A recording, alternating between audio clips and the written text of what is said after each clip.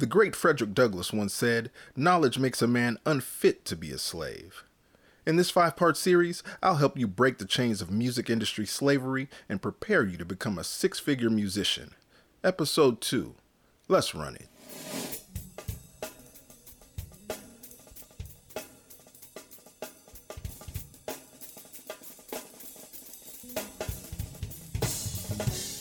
Welcome to the GospelChops podcast, where we're blessing lives through gospel music instruction and discussion.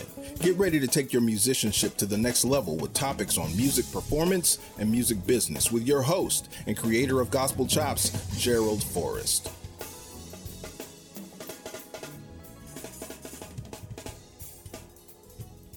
There was a band from way down south, a group of church cats who were so musically gifted that most of them played multiple instruments, and they played them all masterfully. This group of church boys and preachers' kids decided to make R&B and funk music. They were so funky, in fact, that everybody who heard them play knew they were destined for stardom. One day the band had a meeting and decided to hit the road, not to go on tour, but to move to Los Angeles to pursue their dream of landing a record deal. And just like that, they loaded up the van with musical instruments and a few bags, and they were off, driving along the winding road to stardom, armed with a dream and a demo. When they arrived in LA, unfortunately, things didn't go as planned at first. In fact, things never really went as planned. That same van they used to carry their dream to California ended up becoming their home when money ran out. To make ends meet, they started playing random gigs around the city, but the thing is, they were so good that they ended up with some of the biggest gigs in the music business. Stevie Wonder, Gladys Knight, Patti LaBelle, Janet Jackson. The list is a virtual who's who of Hollywood elites. But there was just one catch, one little small detail. They didn't play the gigs together. One got a show here, another got a tour there, and the next thing you know, the music business had stolen their entire dream. The last time I saw them, a couple of the guys had started their own bands. Others were still chasing tours. In fact, I wouldn't be surprised if some of them don't even speak to each other anymore. The moral of the story is this: mindset is everything. Being dope on your instrument is not good enough.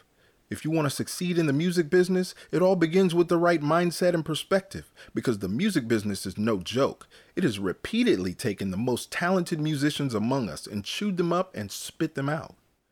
If you want to be different, you must think different. Growing up in church, it was common to see various preachers who could sing, hoop, exegete the text, and even play the organ. I mean, these dudes were a one-man show. But as talented as they were, they never made it out of a storefront church. It wasn't until I got older that I understood why.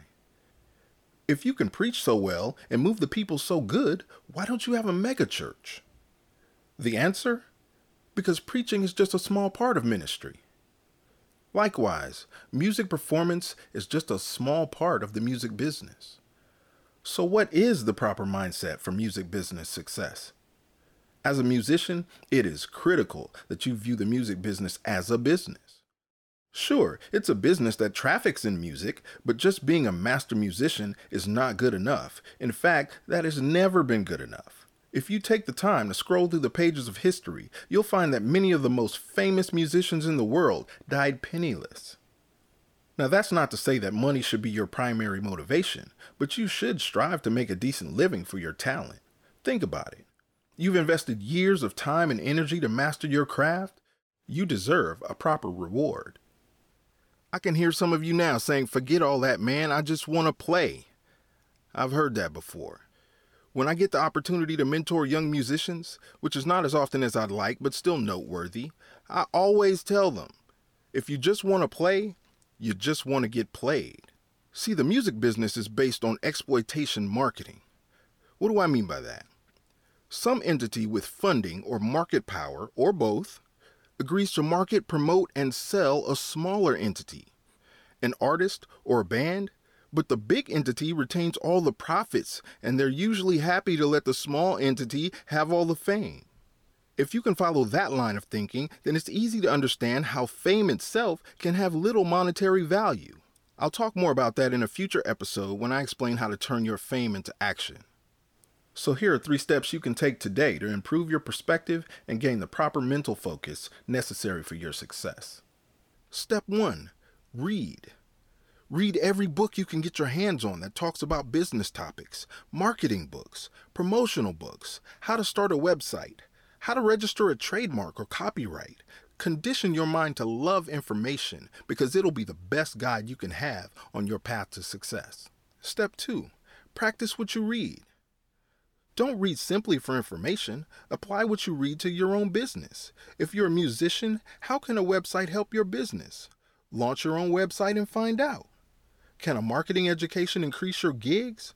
Try a few basic principles and see how they work out for your situation. Learning a new skill is like learning a new chop. Practice, practice, practice. Step 3, and finally, execute in the marketplace. At some point, you must come out of the woodshed and perform. This is why we work so hard in the practice room. So when performance time comes, we're prepared to seize all of the opportunities that are available to us.